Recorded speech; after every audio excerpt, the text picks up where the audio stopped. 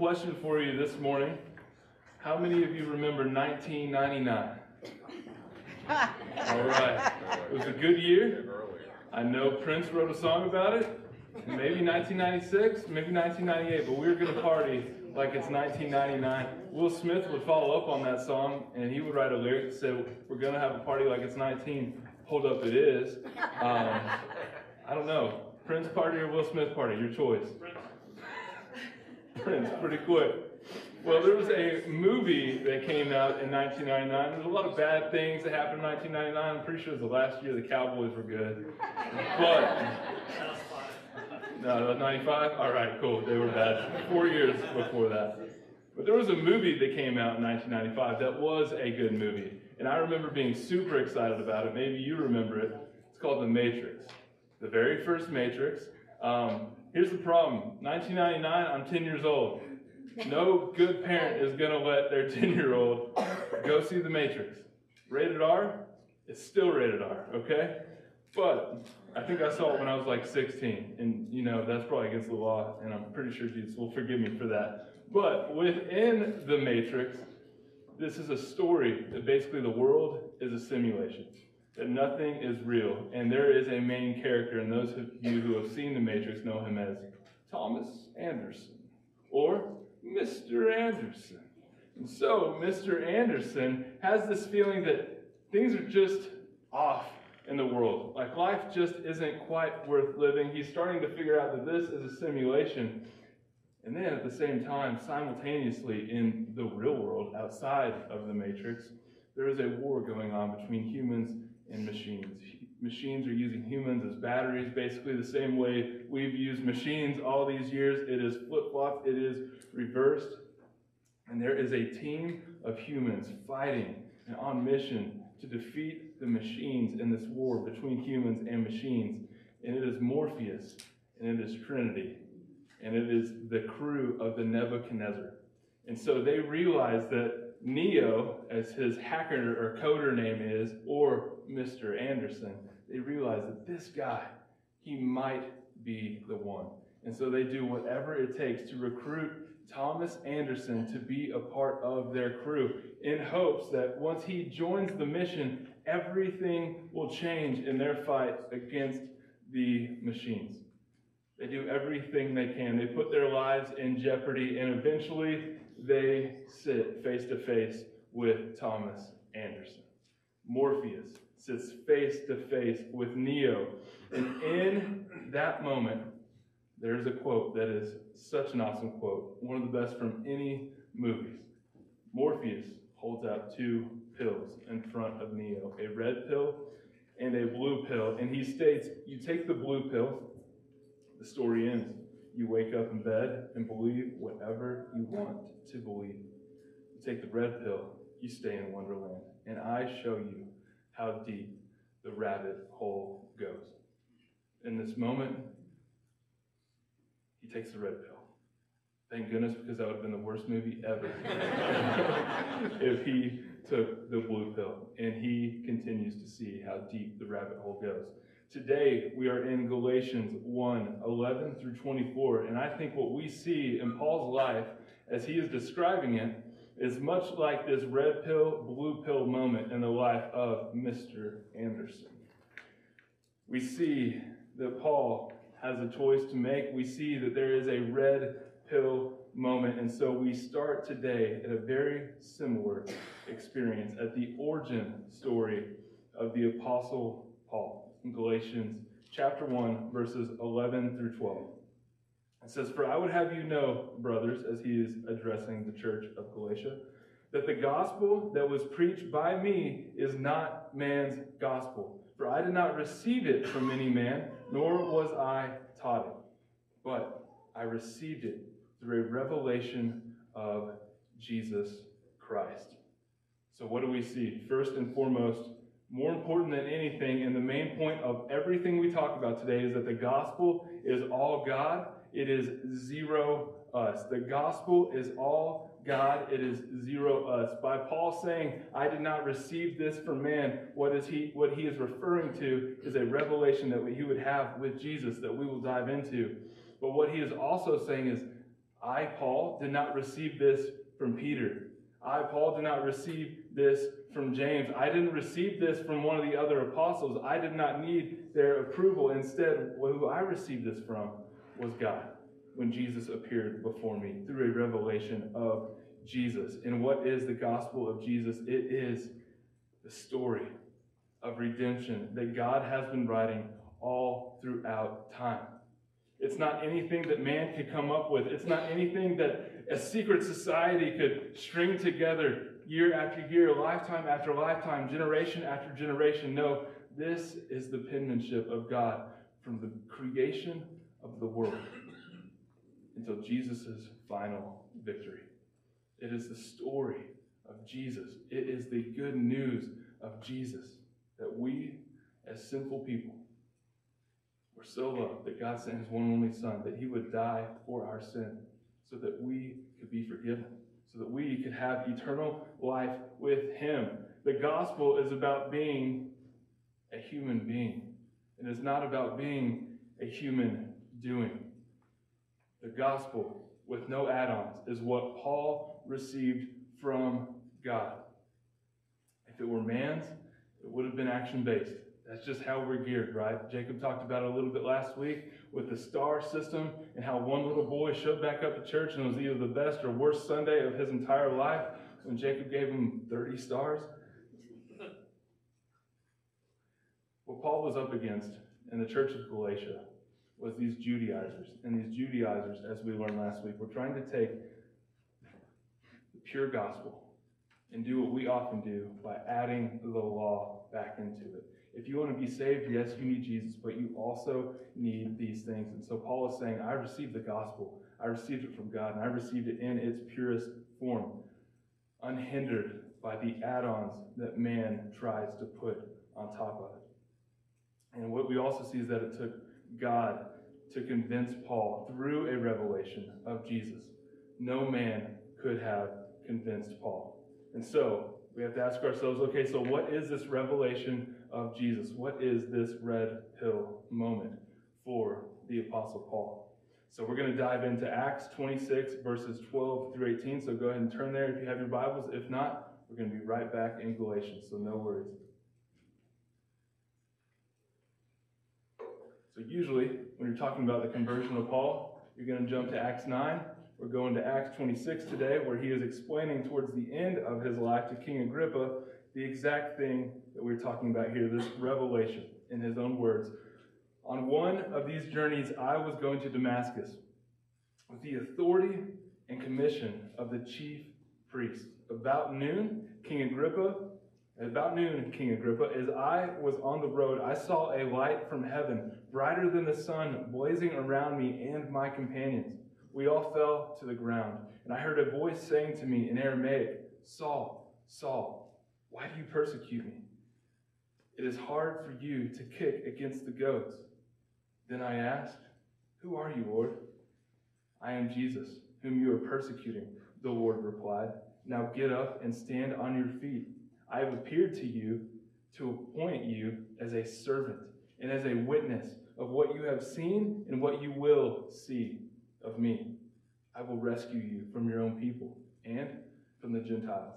I am sending you to them to open their eyes and turn them from darkness to light, from the power of Satan to the power of God, so that they may receive forgiveness of sins and a peace among those who are sanctified by faith in me. Beautiful. Only the work of God. Jesus reveals himself to Paul. Paul is convinced. If Paul is not convinced at Jesus coming in a blinding light, I'm not sure what would have convinced Paul. And in the moment where Paul is convinced, Paul is repurposed by Jesus. What we see Paul saying here is that when the gospel of God takes root in his life, there are 3 stages of his conversion, and that's what we will go into for the rest of today's message.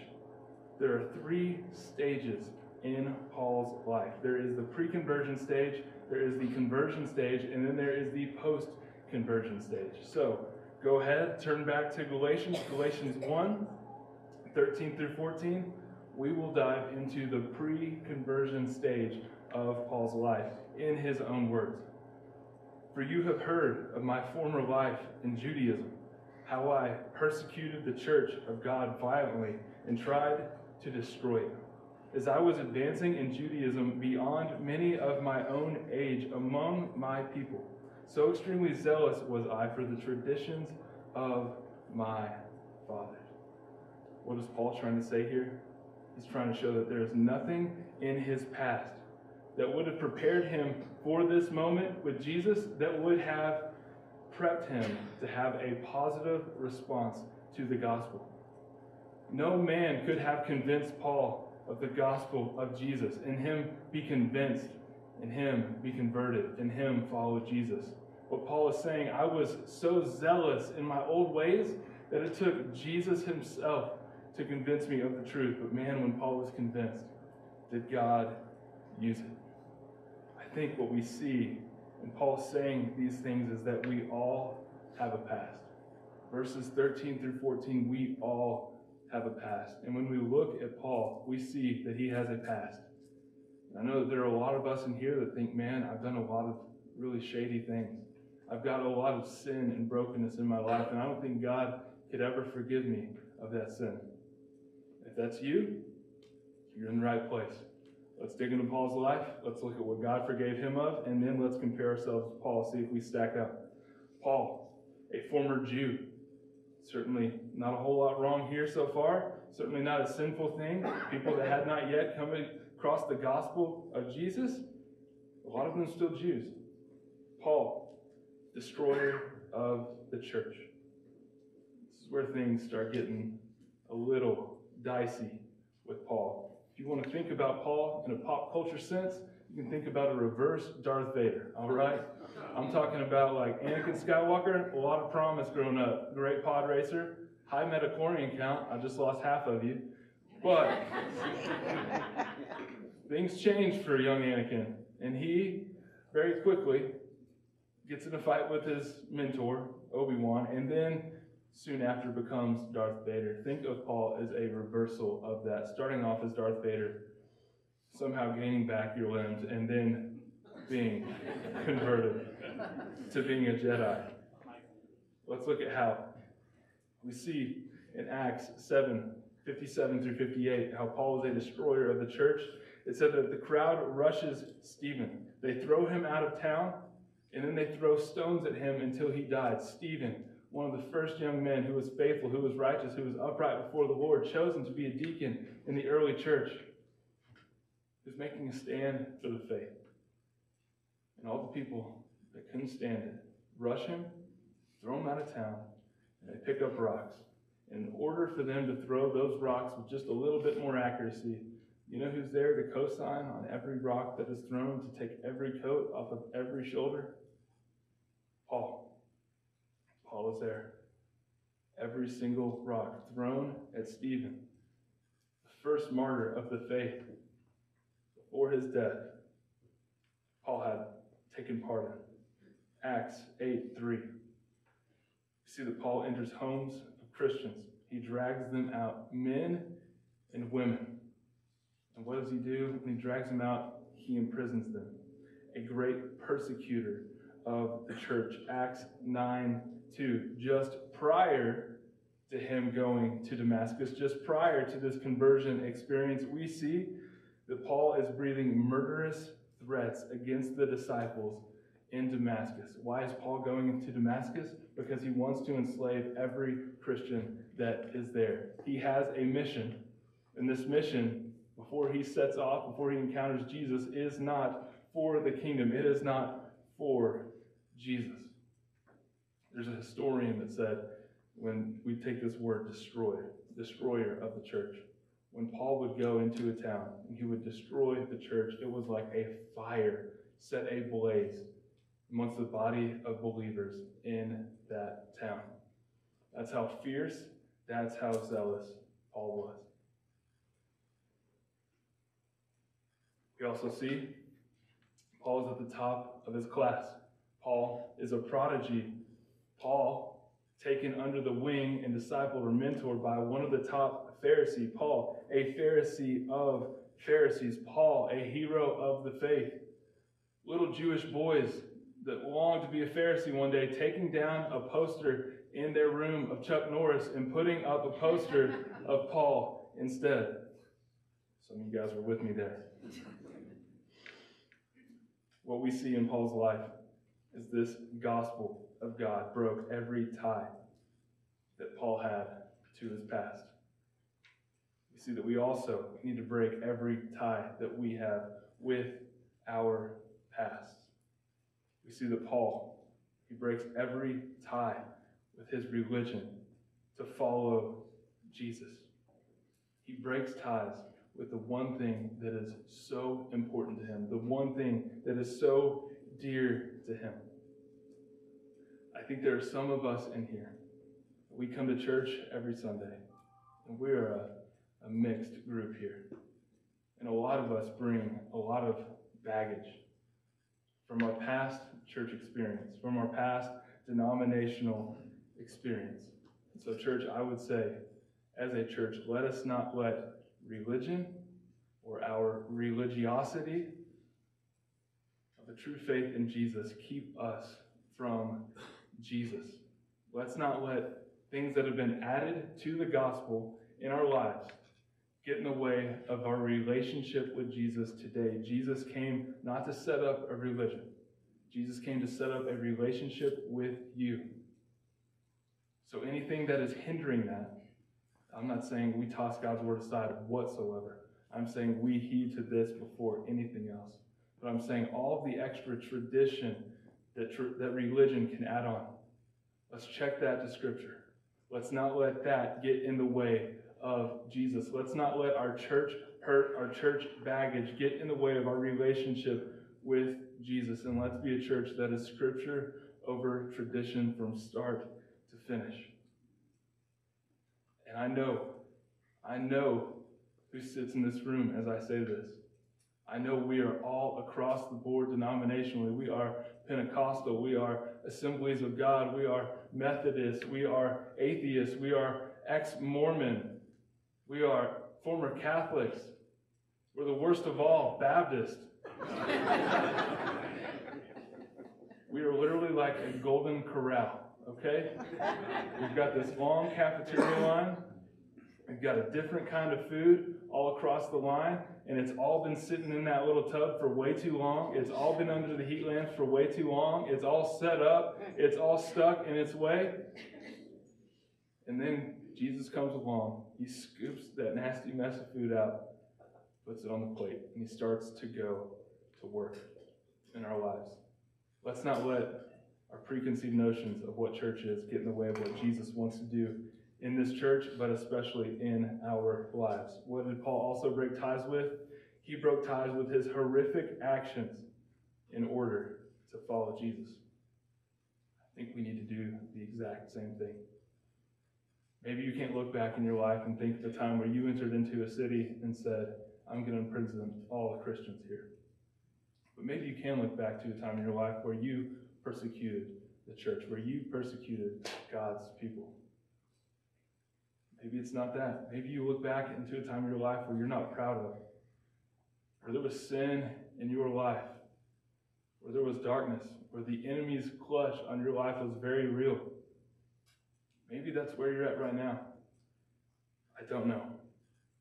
Maybe there was chains of bondage, chains of addiction before you met Jesus, before conversion ever took place.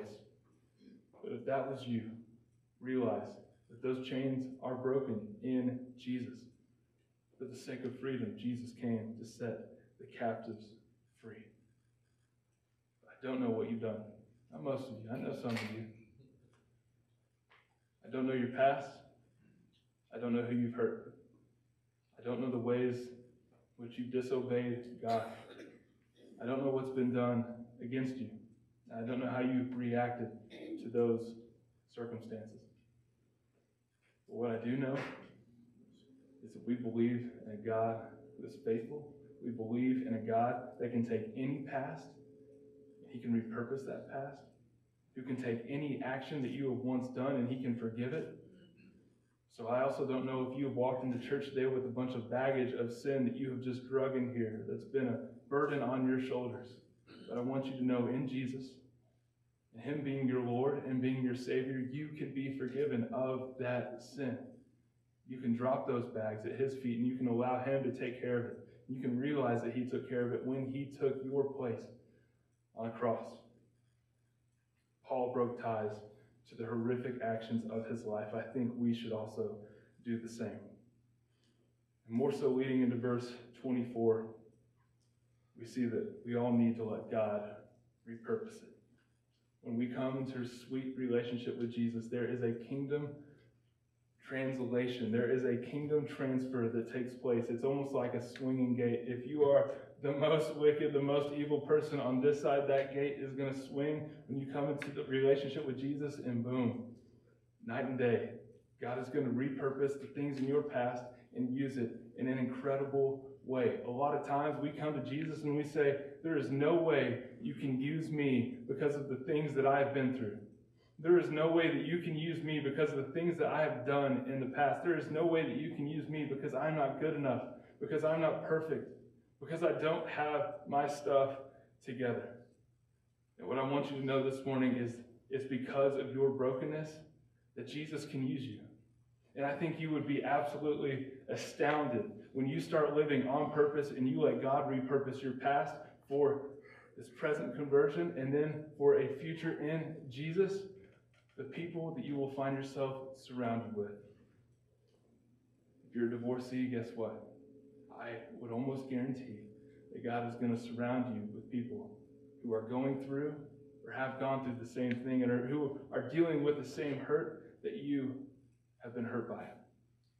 And in the ways you invite Jesus into your heart and allow him to heal you and walk beside you as he heals you, you can then introduce them to the goodness of the gospel, a relationship with Jesus, and then through your messed up, broken past, start seeing how God is going to use the hurts, the pains that you have been through to help others get through the same kinds of things. I have seen it over and over in the lives of addicts, whether it be alcohol, whether it be drugs, whether it be pornography, whatever it is.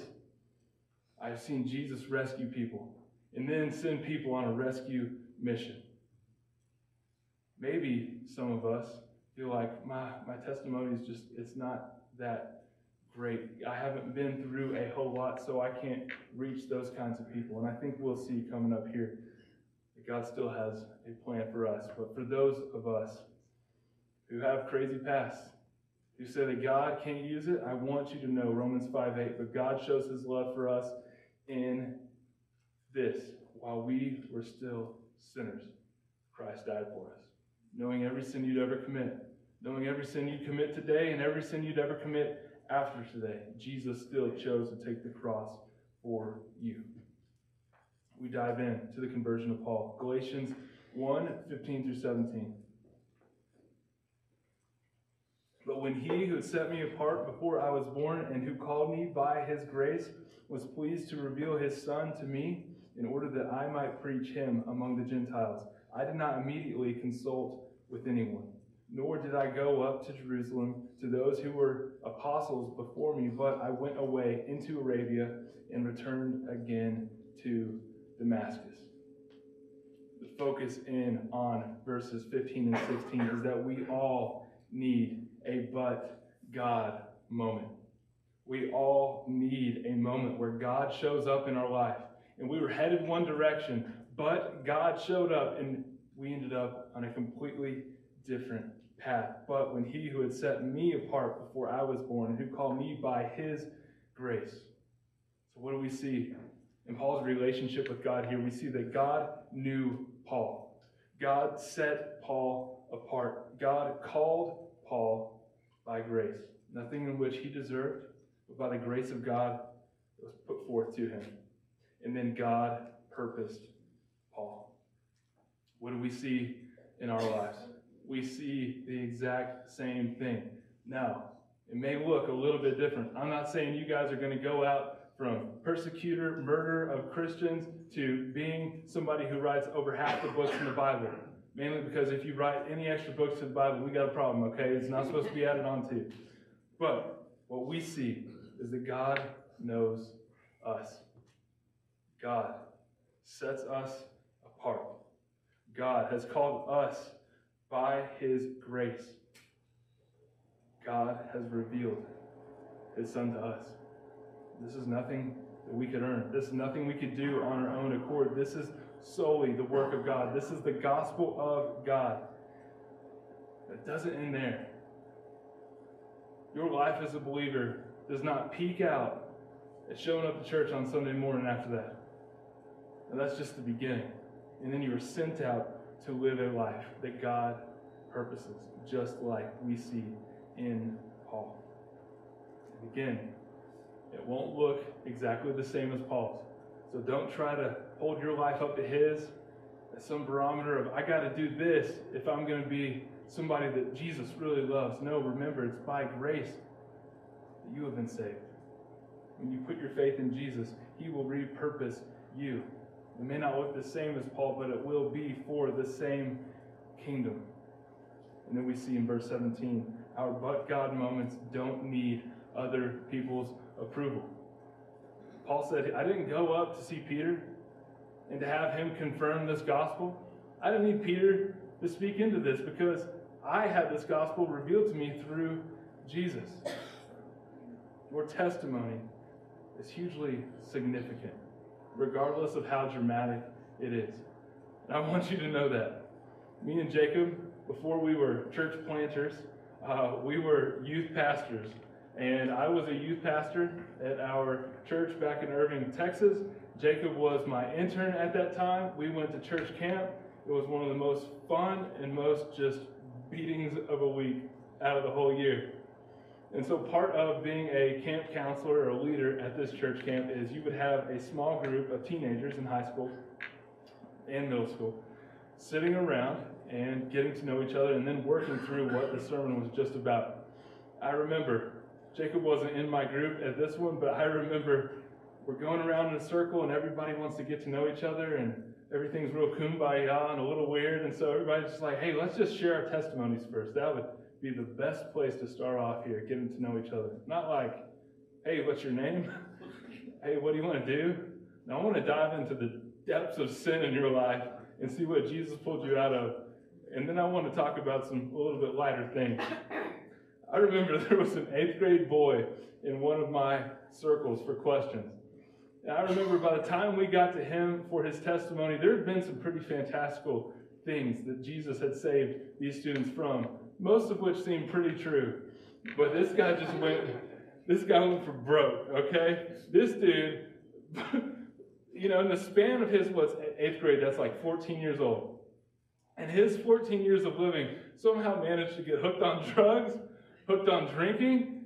His dad was a pastor. I'm not even sure how he snuck all this into his house under his dad's nose. Hooked on a lot of other things that we don't really need to talk about here. And then had someone break and enter into his home, in which he then defended his home with a shotgun and was like a town hero. And his best friend is just sitting next to him, like just shaking his head. And let me tell you, the look of this young man, this 8th grader, was not like thug life, okay? It was not like I'm hooked on all these things and Jesus delivered me from them and I got cleaned up in the last 2 weeks, okay? No, the look of this young man was, man, it's either homeschool or private school, buddy. I can't figure out where. Do you leave your house to go to school? I can't really tell. But I'm not sure that you're getting mixed up in all of these things. But I think we can have a tendency to do that as well. We either say, God can only use me if I'm perfect, which we've already addressed, or we say that God can't use me because he hasn't had to deliver me from all these fantastical things in my life. And I want you to know that maybe your testimony is not one that God has had to deliver you from a bunch of crazy life of sin issues. Maybe he has protected you, defended you from that. And that's okay too. The Bible says, Luke 12:48, to whom much is given, much will be required. I don't know what side of that scale you find yourself on, a crazy life of sin, or stayed pretty true to Jesus but didn't quite have a relationship with him, and then came into relationship with him. I want you to know, regardless, God can use it. God can use any but God moment in your life to not only change your life, but to change others' lives as well. Now we dive into the post-conversion of Paul. Galatians 1:18 through 22. Then after 3 years, I went up to Jerusalem to visit Cephas and remained with him 15 days. But I saw none of the other apostles except James, the Lord's brother. In what I'm writing to you before God, I do not lie. Then I went into the regions of Syria and Cilicia, and I was still unknown in person to the churches of Judea that are in Christ. What we see, verses 18 through 22, is when God steps in, we are given a future. Paul, immediately repurposed at conversion. Paul travels to Jerusalem. He visits Peter. When it says Cephas, I don't know if you're like me, but I got a little confused. I was like, who's this Cephas fella? Why is Paul talking to him? Cephas is another name that Peter went by. And then he goes and he sees James, the brother of Jesus, and this kind of solidifies Jesus as one of the pillar apostles. And then the gospel is confirmed. Not that Paul needed it confirmed. Could you imagine if Paul shows up and Peter's like, no, man, that's not what Jesus taught us. What have you been teaching everybody? Or we got to go up with a mop, a broom, clean it up, because it's just a mess out there. Damascus, you told all these people these things? But no, the gospel is confirmed. And then Paul continues to travel around Judea. We think about this. Paul, at the point of conversion, at the point of being convinced that Jesus is his Savior, that the gospel is the only thing worth living for, immediately goes and immediately starts to get after it. Now, there was a 3-year period in which he went out the outskirts of Damascus, in which he spent time almost as like a desert nomad, really diving into this. Some philosophers, some theologians believe that he was going back through the law during that time, but through the lens of now this all points to Jesus. And so now I'm really seeing how all of this makes sense. But as he's out in the desert, he's going back into Damascus, and he is going about the mission that Jesus has given him. Let us not think that when we become believers that we are without purpose. When we become believers, when we give our lives to Jesus, we are invited in to a story that is not our own anymore, but that is much bigger, that is all about Jesus. And our job is to point as many people to him as we can before that story ends.